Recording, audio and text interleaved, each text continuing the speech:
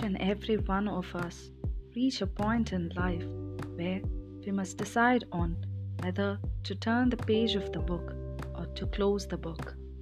Someone or something may not exist in the next pages of the book, but the story must continue.